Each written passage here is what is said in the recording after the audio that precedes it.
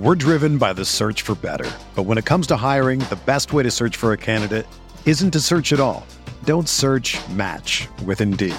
Indeed is your matching and hiring platform with over 350 million global monthly visitors, according to Indeed data, and a matching engine that helps you find quality candidates fast. Ditch the busy work. Use Indeed for scheduling, screening, and messaging so you can connect with candidates faster. Leveraging over 140 million qualifications and preferences every day, Indeed's matching engine is constantly learning from your preferences, so the more you use Indeed, the better it gets. Join more than 3.5 million businesses worldwide that use Indeed to hire great talent fast. And listeners of this show will get a $75 sponsored job credit to get your jobs more visibility at Indeed.com/Blue Wire. Just go to Indeed.com/Blue Wire right now and support our show by saying that you heard about Indeed on this podcast. That's Indeed.com/Blue Wire. Terms and conditions apply. Need to hire? You need Indeed. What's up, y'all? It's Drewski, and I've teamed up with Mountain Dew to produce a hilarious new basketball podcast called The Dew Zone with Drewski. Learn the backstories of your favorite ballers and celebrities like Jamal Murray. Did you have like a favorite team? Was it the Raptors at the time or no? Was the Raptors even started around that time? Come on, bro. I ain't that old, fam. You talking like I'm 50. Taylor Rooks, Asia Wilson, and many more. You won't want to miss this. Listen to The Dew Zone with Drewski on Apple Podcasts, Spotify, and wherever you listen to podcasts.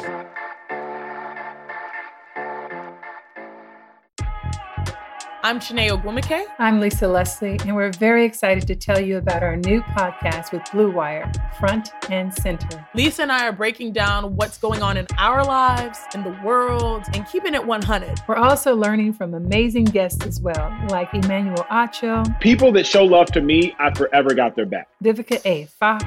If the foundation isn't right, then the rest of it's going to go wrong from there. And more. Subscribe to Front and Center today.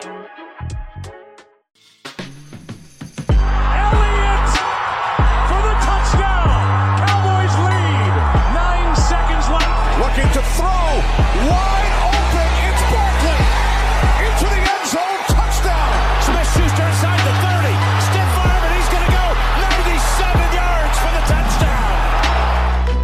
Welcome into the Fantasy Football Mailbag, a RotoViz podcast. This is the November 13th episode, and as always, we remain dedicated to answering all of those fantasy football questions. I'm your host, Mike Randall. You can follow me on Twitter at RandallRand, and today we welcome in someone I've always wanted to have on the mailbag, Graham Barfield, the co-owner and director of analytics at FantasyPoints.com. Graham is one of the premier fantasy football minds in the industry. He's been turning out superior content for many seasons at some of the top sites around. You've seen it at RotoWorld, Fantasy Labs, Fantasy Guru, and the NFL Network. Now he's at Fantasy Points, and he has that elite analytical mind. He's the creator of the Yards Created Measurement, which is a foundation of fantasy football projections across the industry. One of the best in the business. Please follow him on Twitter at Graham Barfield. Graham, an honor to have you on the mailbag. Thanks so much for coming aboard. Yeah, of course, man. Happy to be here, and I don't know if I can live up to that intro. That was a hell of an intro you just gave. Of course you can, man. You've been doing so much great work, and has really been sort of a staple of decision making, seasonal, DFS, dynasty across the board. So it's really great to have you on. I loved how you made a decision a short time ago to fulfill one of your life goals and talk about owning your own business, and you put your words into action. Fantasy Points has taken off, and you're doing amazing work over there. Talk about how it got started and how things are going with John Hanson, Scott Barrett, Joe Dolan, and the entire Fantasy Points crew.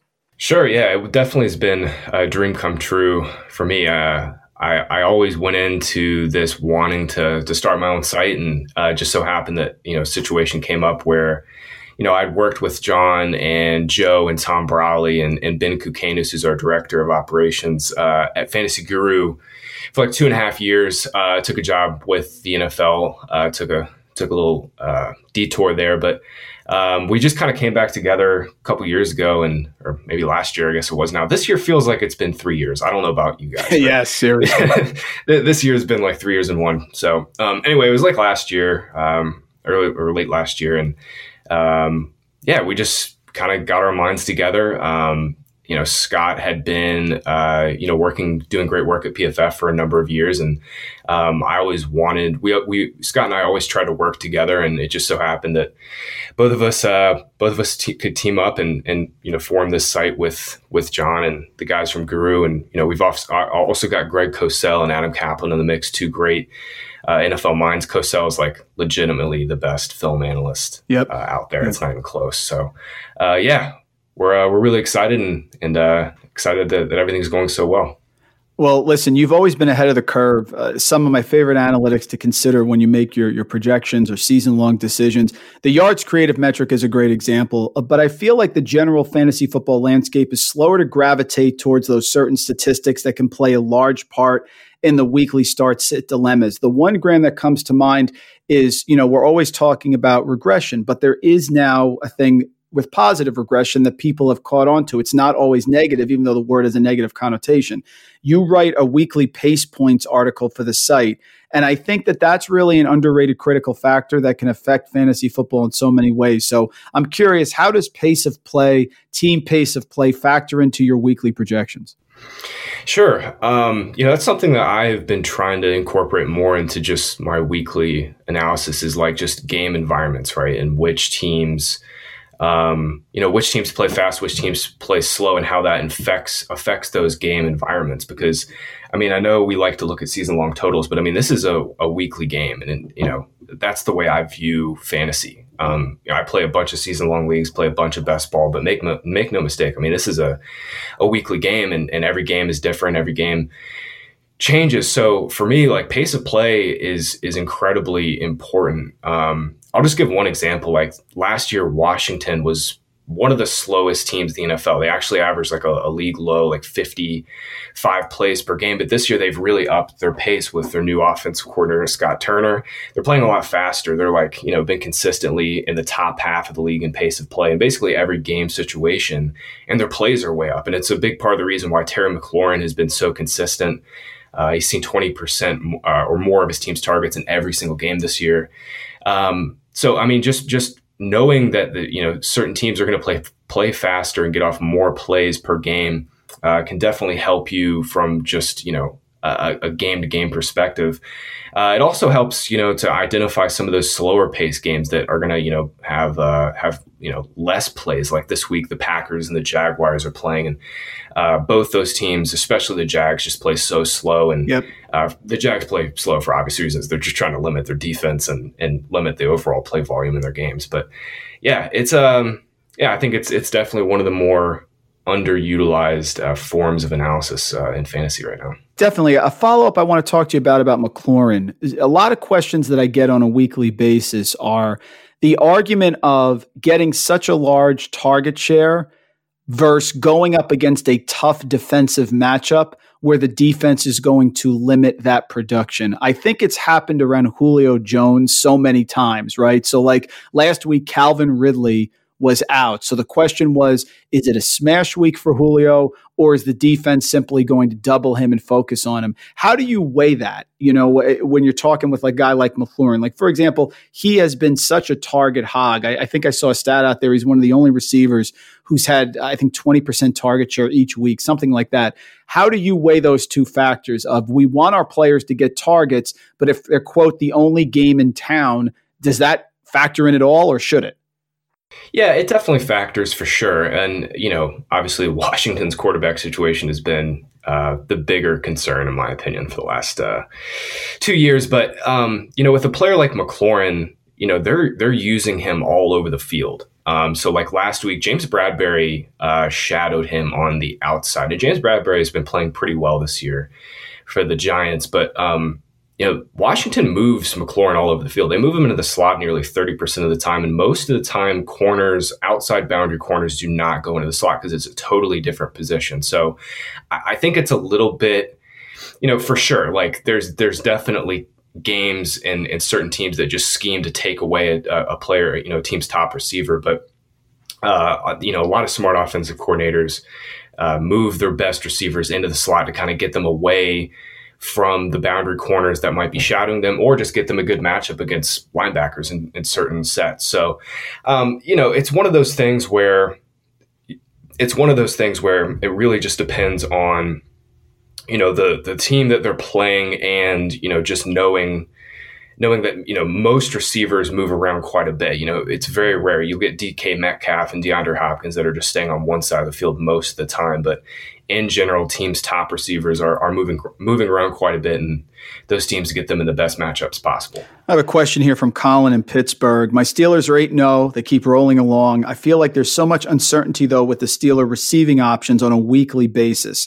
With trade deadlines approaching usually next week, next Monday, Tuesday, how does Graham prioritize the Pittsburgh wide receivers moving forward? So Deontay, Juju, Chase, and of course, Eric Ebron's now an every week starter. We think it probably in a brutal tight end fantasy pool. So obviously Pittsburgh scoring a lot of points. Ben not taking the deep shots, but certainly the offense is humming. How do you view those three receivers in Ebron now moving forward? Yeah, I think Deontay's the one. If you want to call it the 1A, that's fine. But, we now have, 4 games this year where he's seen 10 or more targets when he's been fully healthy. Started off the season obviously hot with 10 and 13 targets, had a big game against the Titans, then, died against the Ravens. I think he was banged up in that game. He never really left early per se, but he was banged up. And then last week against Dallas got another 10 targets.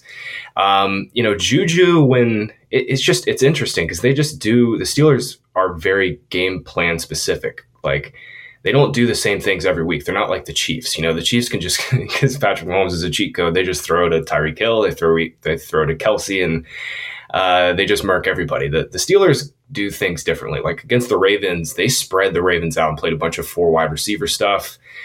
This past week, they kind of got back into some more 12 and 11 personnel stuff. But in general, I think Deontay's their one. Juju is basically just a complementary piece to this offense at this point. And then Claypool, they do a bunch of fun things with him, moving him all over the formation, giving him backfield touches, on jet sweeps and stuff. I think it's Deontay, Claypool, and then Juju. And then, yeah, you mentioned it. Tight end is a disaster once again. And pretty much anybody with a pulse and a touchdown, upside, is in play at this point. Oh, that's so true about tight end, Graham. We have TJ Hawkinson, who we all liked preseason. I believe he's the overall tight end 3 right now. He does not have a ton of receptions. He's just getting those touchdowns. So it's amazing. This is really a Travis Kelce statement is what it is. He's going to be a fantasy league winner this year, Kelce. Oh, yeah, he already is. Kelce, I looked this up yesterday. It was either the 6th or the 7th most fantasy points per game for a tight end. He's on a historic pace right now. Yep. And pretty much everybody else is not. Ertz was really bad before he got hurt. Kittle has obviously been banged up all year. I drafted a bunch of Hawkinson in best ball, so I'm happy about it. But even then, it's not even that big of a deal because there's pretty much nobody, performing above expectation at the position besides Kelce. Yeah, very true. I wanted to get your thought on some critical injuries from last week that could open up fantasy options as we approach the stretch drive now. David Montgomery, I think he is the most polarizing player, although it's leaning towards just negative with David Montgomery, but he stays healthy and he gets volume, so he's in people's lineups. I love the Danny Kelly post that you retweeted from 2 weeks ago. If you need 8 fantasy points, Montgomery will get you 10. If you need 20 fantasy points, Montgomery will get you 10. Well, he's got his concussion now, week 10 in jeopardy. There's Ryan Nall, Cordarrelle Patterson. Should I even say Graham Lamar Miller lurking in the background? Curious, handicap this backfield here. What do you think moving forward? Oh my God, man. The biggest problem right now is their offensive line. They've just fallen apart. Last week, I think they were without 4 of their 5 starters. A couple guys were out due to COVID. They've just been blown to bits because of injuries. They were without Bobby Massey last week too. It's been brutal. I guess it's going to be Cordarrelle Patterson as the 1A and then Ryan Nall and the early down stuff. They did give Cordarrelle Patterson a few more carries last week. I read a report that they're going to do it on Sunday morning and kind of scoffed at it, but they actually did. I don't know, man. I really don't know. Really, we weren't excited to play Montgomery in general, and if he misses this week, it's not going to be pretty. It's so frustrating, Graham, because he's one of the few guys that's tradable that you could probably get if you so desired. Detroit, Houston, at Minnesota, at Jacksonville, week 13 to 16. You can't get a better fantasy schedule than that, but you do have to be able to actually make people miss tackles. So really interesting to see what's going to go on there. Ryan Nall actually did a nice job out of the backfield, so who knows what's going to happen this week. Even though sports had a break, your business didn't. You have to keep moving, and that makes hiring more important than ever. Indeed is here to help. Indeed.com is the #1 job site in the world because Indeed gets you the best people fast. Unlike other sites, Indeed gives you full control and payment flexibility over your hiring. You only pay for what you need. You can pause your account anytime, and there are no long-term contracts. Plus, Indeed provides powerful tools to make your search that much easier, like sponsored jobs, which are shown to be 3.5 times more likely to result in a hire. With 73% of online job seekers visiting Indeed each month, Indeed is going to get you the important hire you need, just like they have for over 3 million businesses. Right now, Indeed is offering our listeners a free $75 credit to boost your job post, which means more quality candidates will see it fast. Try Indeed out with a free $75 credit at Indeed.com/podcast. This is their best offer available anywhere. Go right now to Indeed.com/podcast. Terms and conditions apply. Offer valid through September 30th. I'm Dave Cabin, host of the RotoViz Fantasy Football Podcast. I wanted to take a moment to thank you for supporting RotoViz Radio. We love producing these shows, and we hope that you love listening to them. As a thank you, loyal podcast listeners can get 10% off of a 1-year RotoViz subscription by using the promo code 2020RVRadio at checkout. We have some of the very best tools, articles, and analysts in the business and can't wait to lead you on the path to greatness. If you haven't done so yet, do us a favor and take a minute to rate and review this podcast. Thanks again for listening. Now let's get into the show.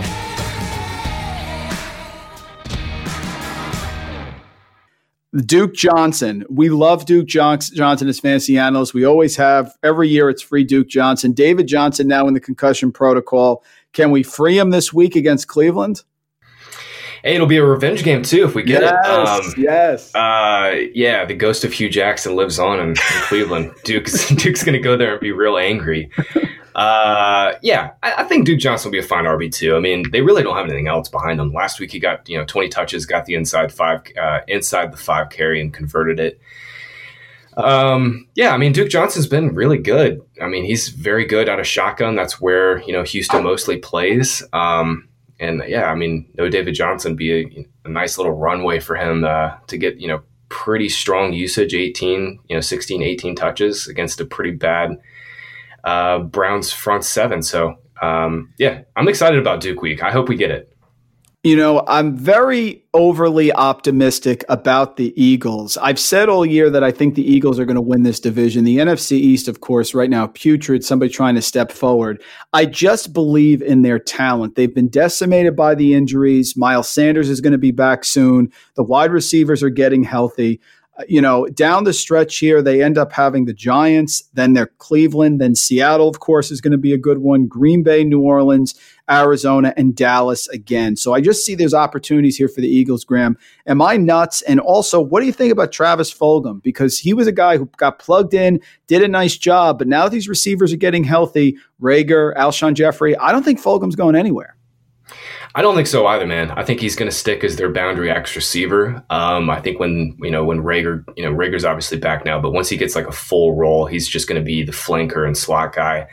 And as they should. I mean, I've been saying this to the guys, but like Fulgham to me looks kind of like a mini Kenny Golladay. Like his releases, for his size and his releases off the line of scrimmage, man, he's really freaking good. It's funny, like. It's funny because like the NFC East is just such a joke this year. The Eagles could win 7 games and have the tie and still like cruise in. So they'll definitely be in the mix come December. Oh, Jerry must be so furious down in Dallas. I mean, like, the defense has been terrible. They just lost the cornerback this week now. I mean, that's got to be driving them crazy because the talent disparity, Graham, with the Cowboys and everyone else is just so large in that division.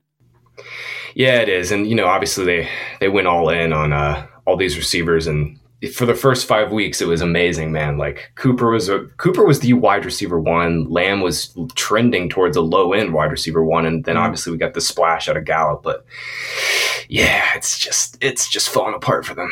Yeah, Gallup's been one of the most disappointing people. A lot of potential there coming into the season.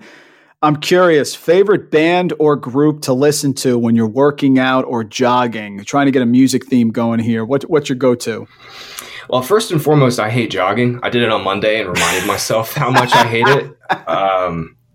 I don't know, man. Like the gyms, I'm out here in California, and they've been for worse. Yeah, they've kept all the gyms closed. But when I do get back in the gym, usually like Deftones, Rage Against the Machine. Yeah, it depends on like what I'm doing, but yeah, usually like Deftones, Rage, Smashing Pumpkins, stuff like that. Fantastic. One of the great stories of the season, of course, the comeback of Alex Smith from the brutal leg injury and all the surgeries he went through, which were documented on ESPN. Incredible story. Kyle Allen's going to be out now. It looks like it's going to be Smith moving forward. I'm curious how that affects J.D. McKissic, McLaurin, and Logan Thomas. McKissic, captain check down there, Alex Smith. He has been peppering McKissic with targets ever since he came into the game 2 games ago, and last game was huge as well. But McKissic, McLaurin, Logan Thomas, I mean, we're looking for somebody in tight end. Could Logan Thomas actually, step forward here and be consistent? What do you think? Yeah, so I think Smith taking over is going to be good for McKissic. I mean, for better or worse, like they aren't playing Antonio Gibson on passing downs. It's been like McKissic running pretty much double the routes, seeing double the targets over the last 5-6 weeks. And he's basically like going to be Smith's Spinky. And we know Smith is not a very aggressive down the field thrower, but that's okay. I mean, Terry McLaurin isn't really getting a ton of downfield targets. And when he does, they've been really inaccurate. So hopefully Smith can provide a few more accurate passes on, those 15, 20 plus yard looks. And yeah, I mean, Logan Thomas, man, like we talked about it with Eric Ebron, like, if your guy is in line to get 4 to 6 targets and he has a reasonable chance for a touchdown, he's definitely in play. Yeah, I agree. They're desperate looking for anyone. And I think this could actually help them because Smith's a veteran, consistency. Like we said, the division isn't great. So, I mean, there's opportunities here if you're looking for a player. And down the line, Smith may be able to give a little boost to a Washington offense. It does have some explosive playmakers, that's for sure. One of the biggest surprises to me is the Jonathan Taylor effect or lack thereof. I mean, I was so high on Jonathan Taylor, slipped out of the first round in draft, didn't bother me at all. I understand he didn't go early like Saquon did, but the talent profile, the workout metrics are there. And I remember that picture we saw Graham preseason. He looked like a linebacker. I mean, he running with the ball. I mean, it really was positive. And then when Marlon Mack went down, we all thought it was going to be wheels up for Taylor, but it does seem that Jordan Wilkins is now an issue. I am curious, where are you on Taylor rest of season? And then talk about dynasty value with Clyde Edwards-Helaire, who obviously had a great opportunity, but they did bring in Le'Veon Bell, so that's a bit of a 50-50 backfield. So talk about Taylor this year and then compare long-term with Clyde Edwards-Helaire. Who do you like better? Yeah, I mean, I was just like you. I was just as high on Jonathan Taylor pretty much as everybody. Had him as my number 1 running back coming into the draft. I mean, the dude was just like looking like one of the best prospects of all time. I mean, he had over 2,000 yards from scrimmage back-to-back seasons. Started to get a little bit more involved in the passing game at Wisconsin. And this year, just the things that I saw on film, out of him at Wisconsin just really haven't been popping. He's kind of running tentatively behind the line of scrimmage, just not seeing the field well. And one of the things that I loved with him at Wisconsin is just, there was no tentativeness. There was no, happy feet behind the line of scrimmage. He was just explosive when he saw a hole. And I think Frank Reich loves to have a committee backfield and loves to mix it up. But, they're playing Jordan Wilkins quite a bit. Nyheim Hines is not going to go away this year. I thought once Marlon Mack was out for the season, Taylor was going to be a league winner. It was, Colts offensive line. Taylor's now the RB1, but now, he's not played well. He's just simply not played well. I mean, if you look at yards after contact, missed tackles forced per touch, he's at the bottom 5 of the league out of like 50 plus qualifying running backs. Jordan Wilkins is just outplaying him right now. And, long term, I'm not super concerned about Taylor. I think this is like one of the best windows we could have to buy both Taylor and CEH. Mack is going to be a free agent after this year, obviously coming off an Achilles injury. And I think Le'Veon Bell is just a 1-year rental for Clyde. The the good news about Clyde is the Chiefs can keep him for that 5th-year option. So he still technically has 4 years. 4 years of dynasty RB1 potential with Mahomes back there. I still like Clyde Edwards-Helaire more than Taylor, but yeah, this whole rookie running back class has not been great to start on. Yeah, and if you had told me, Graham, when we were starting at the beginning of the year, if you had said to me, look, Jonathan Taylor at this point in the season is going to actually have 178 receiving yards, which will be 18th among running backs, and 20 receptions, which isn't a ton, but it's a little bit, because that was the big question coming in is he going to be involved in the receiving game? I remember him getting interviewed and he's saying, look, I can be a receiver. I can do more than people give me credit for. That hasn't been the problem. The problem has been with his vision behind what we thought coming into this year was one of the top offensive lines in football. Yeah, that's the other thing. That offensive line really hasn't been playing that well. Like, they came into the season, obviously, I did some offensive line rankings before the year, and I think I had them in pretty easily, like top 2 or top 3. Their run blocking has just not been good. If you look at Football Outsiders metrics, the Colts are 25th in adjusted line yards right now. They're having a few more plays stuff behind the line of scrimmage than you'd expect. If you look at some of their PFF stuff, it's the same thing. They just really haven't been the road grading offensive line that we expected, and Taylor's kind of struggling to see things back there. It's just not a good combination. Seasonal Week 10 waiver wire pickups. Get your thoughts on some plays because certainly it is sort of drying up here as we get towards the end of the season. Can we believe, Graham, and Nelson Aguilar? Is that possible here? He came off a donut, though, but rewarded people who believed in him. Not a ton of receptions, but did get the touchdown there from Derek Carr. Nelson Aguilar, wide receiver 1 out there with the Raiders? Oh, boy. Yeah, they just – I don't know, man. It's good to see Aguilar like playing well. He had such a struggle in Philly, so many ups and downs. They don't really, outside of Waller, they don't really have a number 1. Bryan Edwards got back healthy last week too. They're just not giving the ball to Henry Ruggs. They spread it around, man. After Waller, they spread it around. But right now, Aguilar is definitely looking like they're the most consistent receiver that's not Darren Waller. Austin Hooper, sort of the forgotten top 10 drafted tight end this year in seasonal leagues. He was always around tight end 6, 7 there, and a lot of the mock drafts that went on before the season started. He's coming off the emergency appendectomy, probably as good as we're going to get. I'm sure he was picked up. He was under 50% owned in Yahoo leagues coming into this week, but he's probably over that now. I think that's a pretty sneaky one. Probably your best option out there, especially with OBJ now out. Yep, no, for sure. Targets started to come up too before Beckham got hurt. And the Browns are going to run a bunch of 12 personnel. They run a lot of 2 tight end stuff. So Hooper will see the field quite a bit.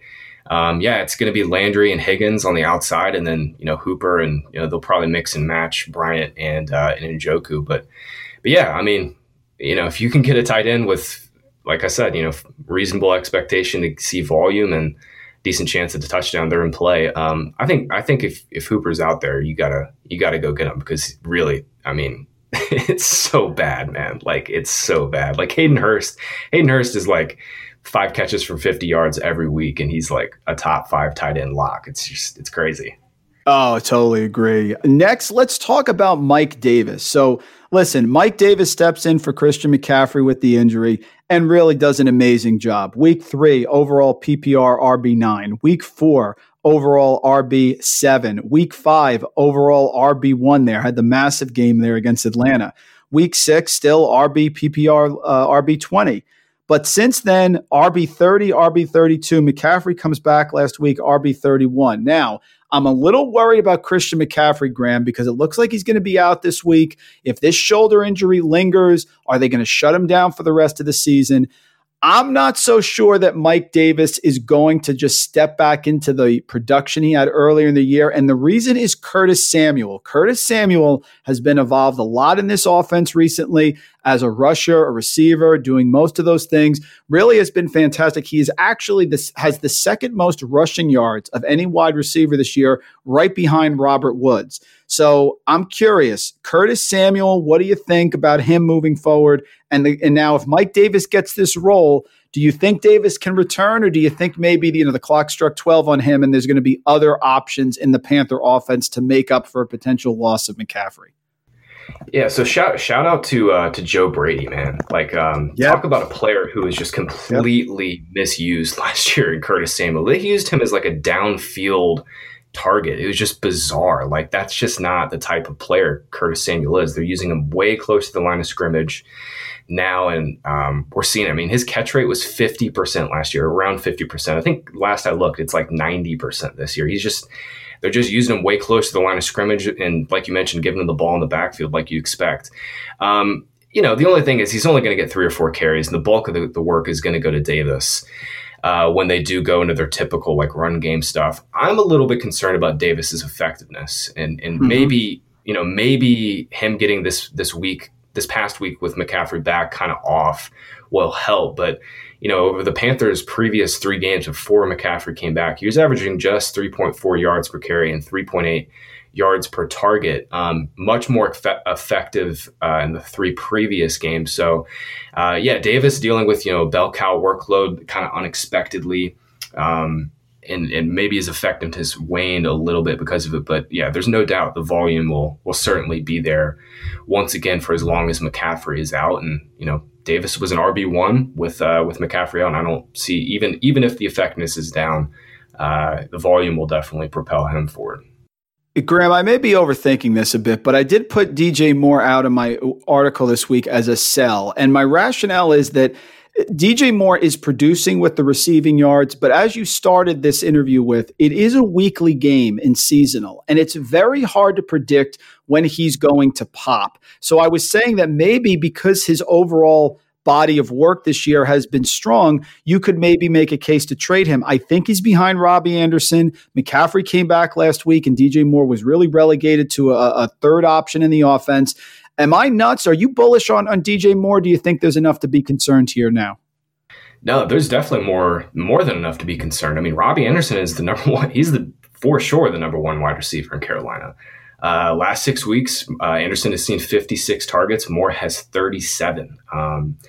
This is one of the reasons I was concerned about Moore and drafting him in the 3rd round. Is just, they added Anderson. This is a new offense, new quarterback, new offensive coordinator. DJ Moore is awesome, and I still think he's. If you want to buy, if you've been wanting to buy in Dynasty, this is now the time, because his price just started getting crazy this summer. For season long, certainly time to panic, and right now he's really just looking like a low end wide receiver 3. And the last question I have for you here is at San Francisco tight end position. George Kittle out for the year, Jimmy G out for the year. Jordan Reed, Ross Dwelley. You have Nick Mullins back there. They're going to have to get production. Kendrick Bourne went back into the COVID protocol now, so they are really weak. Reed did have the 2 touchdowns earlier in the season, but he's always an injury concern. If you have to pick one of those 2, where are you going? Oh man, it's tough. It's really tough. Reed came back and just barely played, but obviously he, like you mentioned, he was out for like 5, 6 weeks, 7 weeks.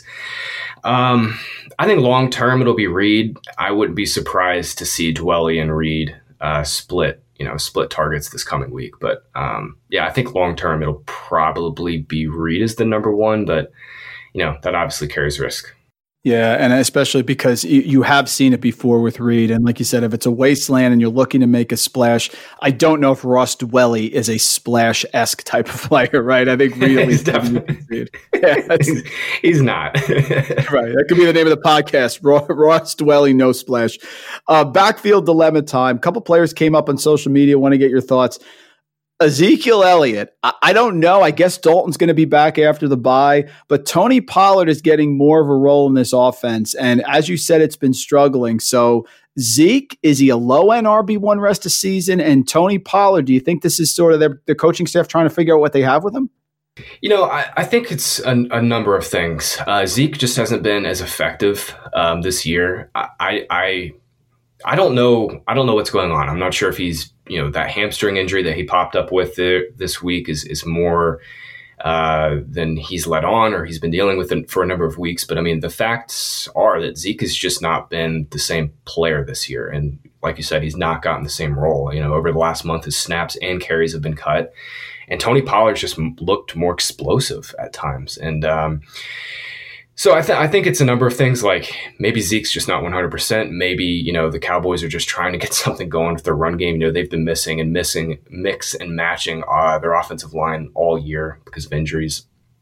I think once they get out of the bye and Dalton's back, Zeke will be fine as like a low end RB1. But again, no Dak. There's just the Cowboys' touchdown equity just completely falls off the map. So yeah, it's kind of tough out there. Zeke was trending, to start the year, just like we talked about with all the receivers. He was trending towards being, locked in RB top 3 running back every single week, kind of matchup proof. But now that's gone by the wayside here.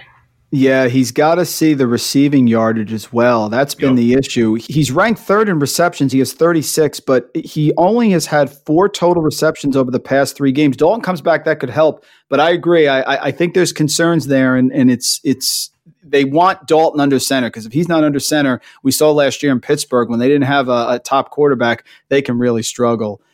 Detroit, DeAndre Swift tempted us here, Graham. Had a lot of games where he was catching passes out of the backfield.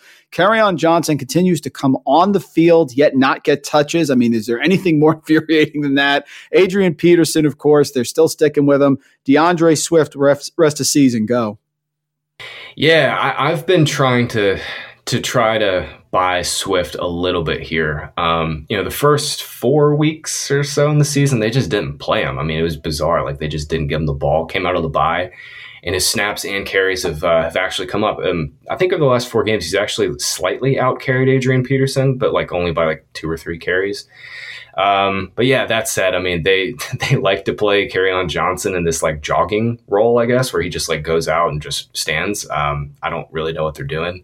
Lines are not sharp, but yeah, as long as Matthew Stafford is healthy, I'm still kind of bullish on Swift as a low end RB2. You just have to understand that, this Lions staff is just going to continue to do things like play Kerryon Johnson unnecessarily and give Adrian Peterson the ball.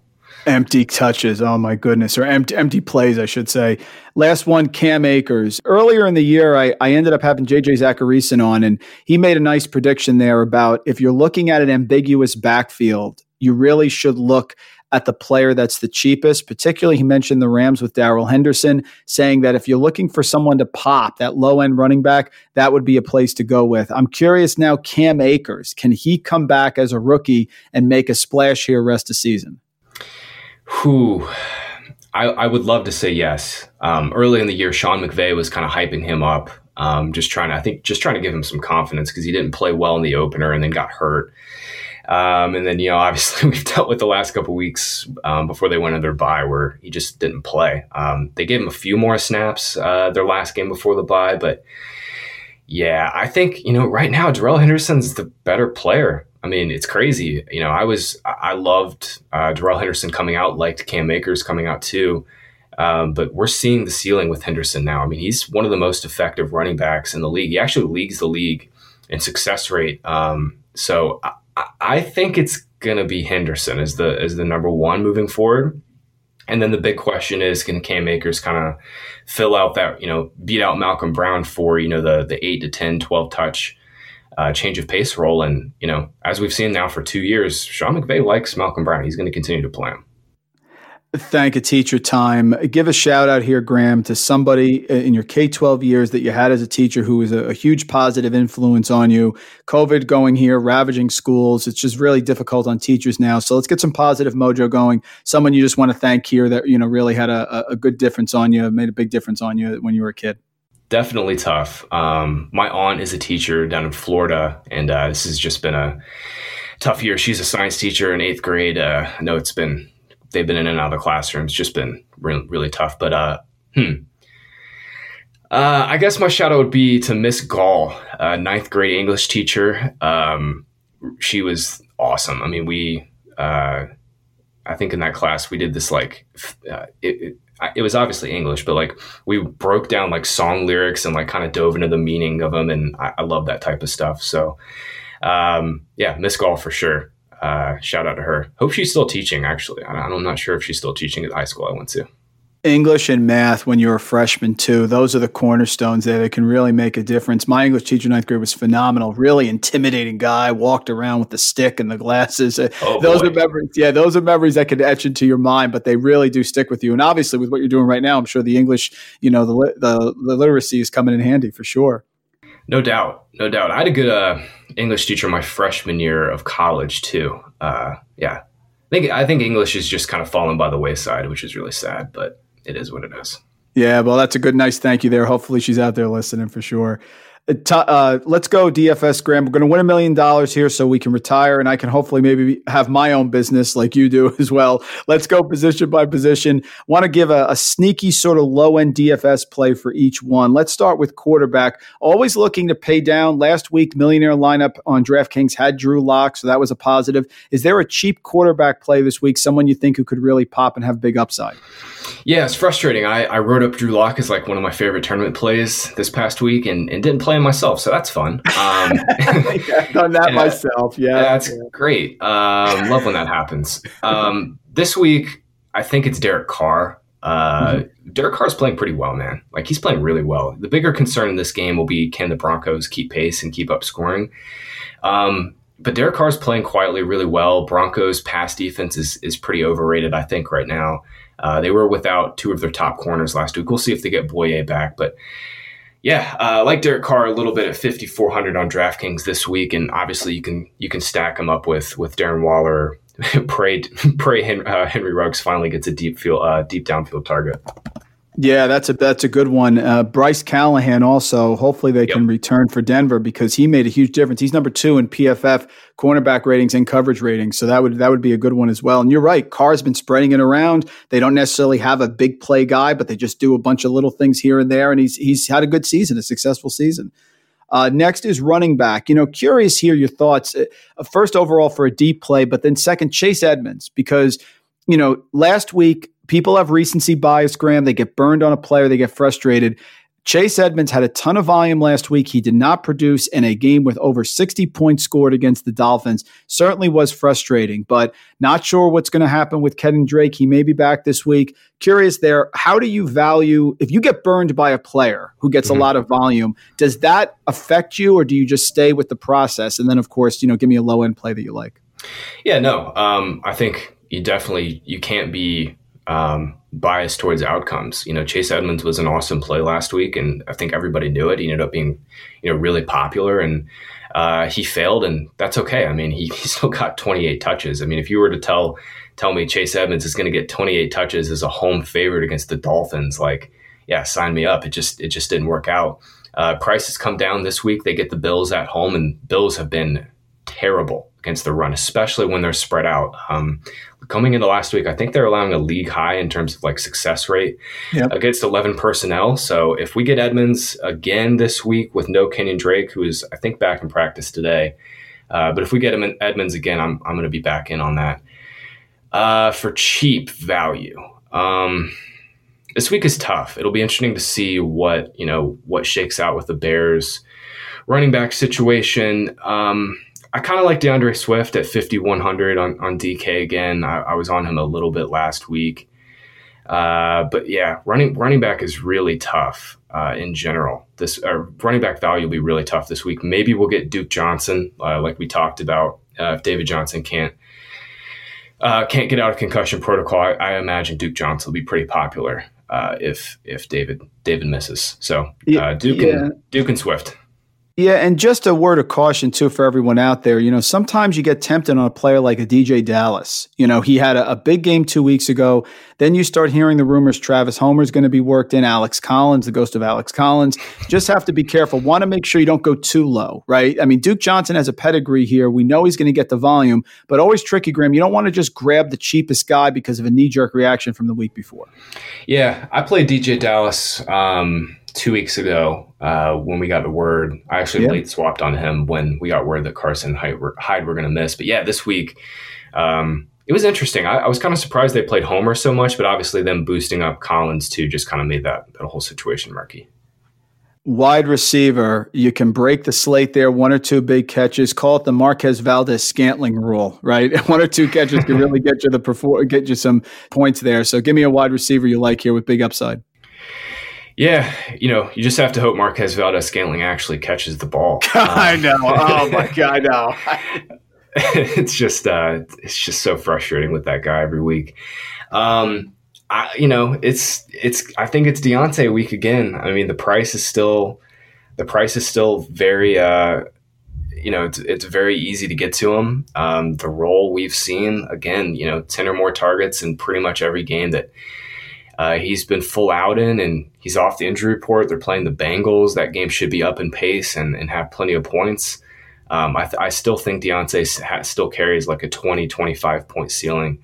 And Brandon Cooks is still way too cheap. I mean, he is still way, way too cheap on DraftKings. Like him too. Yeah, and he's out targeting Will Fuller. I mean, I put him on my DFS article a few weeks ago. He pulled that 0. So I'm a little shaken by that. But gonna stay objective here and trust the process.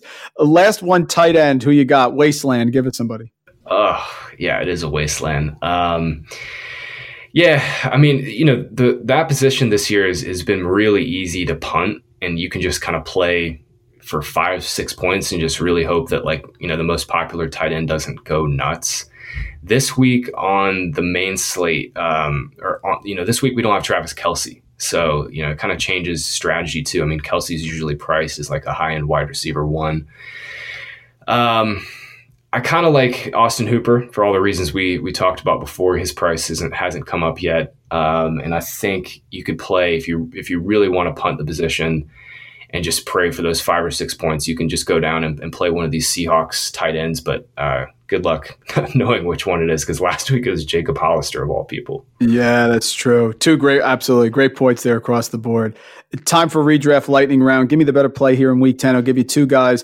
Better 2 QB streamer. Drew Lock against Vegas, or Tua, who really surprised me last week at Arizona, at home now against the Chargers.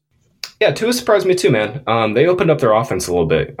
His first start, they just kind of kept everything close to the line of scrimmage and just gave him a bunch of easy reads, and they really didn't have to do anything.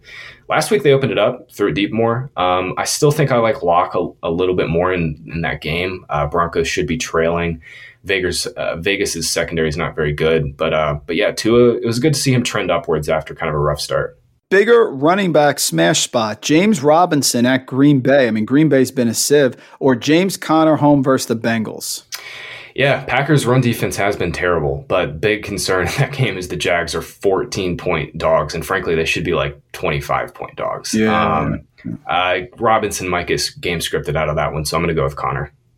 Better flex play. Zach Moss has taken over the backfield, it looks like, at least the early down work at Arizona. He's also getting some goal line touches, which is rare as well. Or Wayne Gallman, slow and steady there against Philadelphia. Slow and steady is perfect. That is Wayne Gallman's new nickname. I love that. I'd go Moss here. We'll see if Devonta Freeman gets back. But yeah, Zach Moss looks like the better back there. And like you said, he is getting those carries near the goal line. Amazingly, Graham, I've received some social media vitriol at Adam Thielen. They're getting frustrated. So I had to ask you, Justin Jefferson at Chicago or Robbie Anderson against a tough Tampa defense, although they didn't show it last week. Yeah, they didn't. Bucks didn't even show up in that game. I'm going to go Robbie here. The big thing with the Vikings is just like, will they win or lose? Because if they're going to win, they're not going to throw the ball. Like Kirk Cousins is averaging literally 18 pass attempts per game when they win, and in their losses, he's averaging over 30.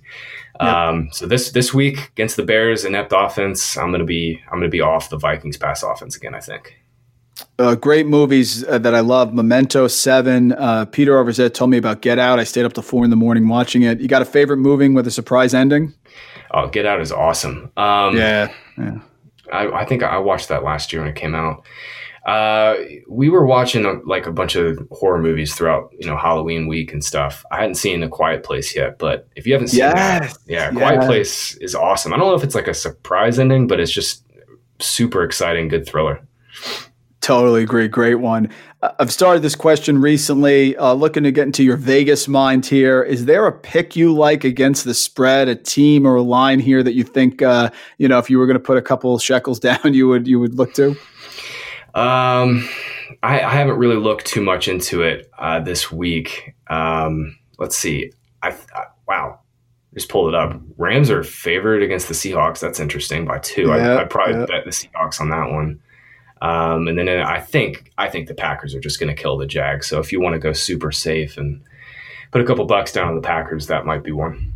Yeah, and if you look at our Bet Labs data that we go through the Bet Labs data, take a look at it. Aaron Rodgers has been fantastic coming off of rest and against inferior opponents at home. So, God, where do you think you go there for DFS? Do you go Aaron Jones or do you go again back to Devontae with a good chalk? Oh my God, the Packers and Aaron Rodgers are going to do whatever they want. They're going to do whatever they want with the ball.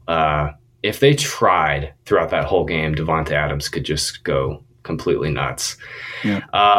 For DFS, I think Rodgers and Adams are not going to be popular because they're up in price and people are being concerned the Jags can't keep pace, which they won't be able to. But yeah.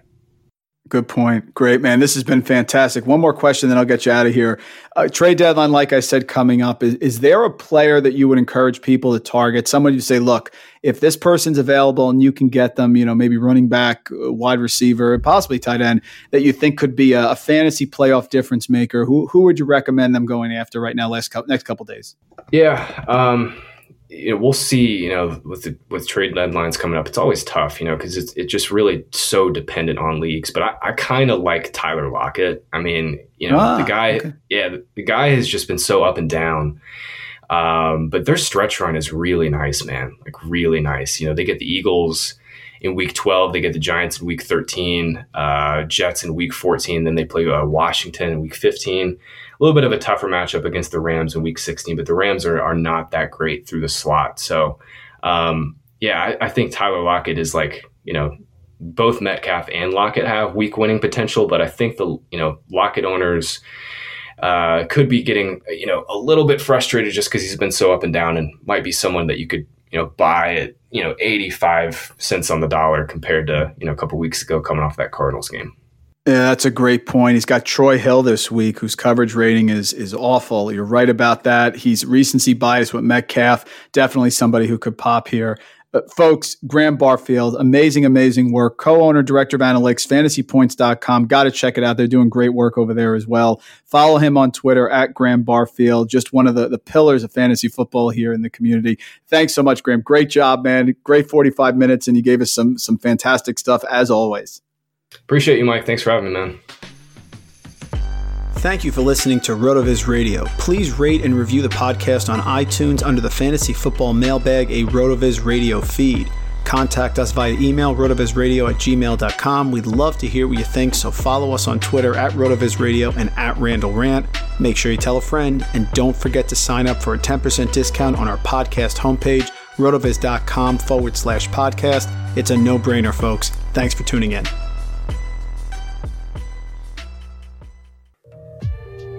The wait is finally over, folks. Football is back. You might not be at a game this year, but you can still be in on the action at BetOnline. BetOnline is going the extra mile to make sure you can get in on every possible chance to win this season.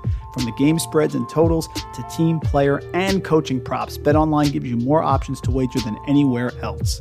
You can get in on their season opening bonuses today and start off wagering on wins, division, and championship futures all day, every day. Go and head to BetOnline today and take advantage of all the great sign-up bonuses. Don't forget to use the promo code BlueWire at betonline.ag. That's BlueWire, all one word, BetOnline, your online sportsbook experts.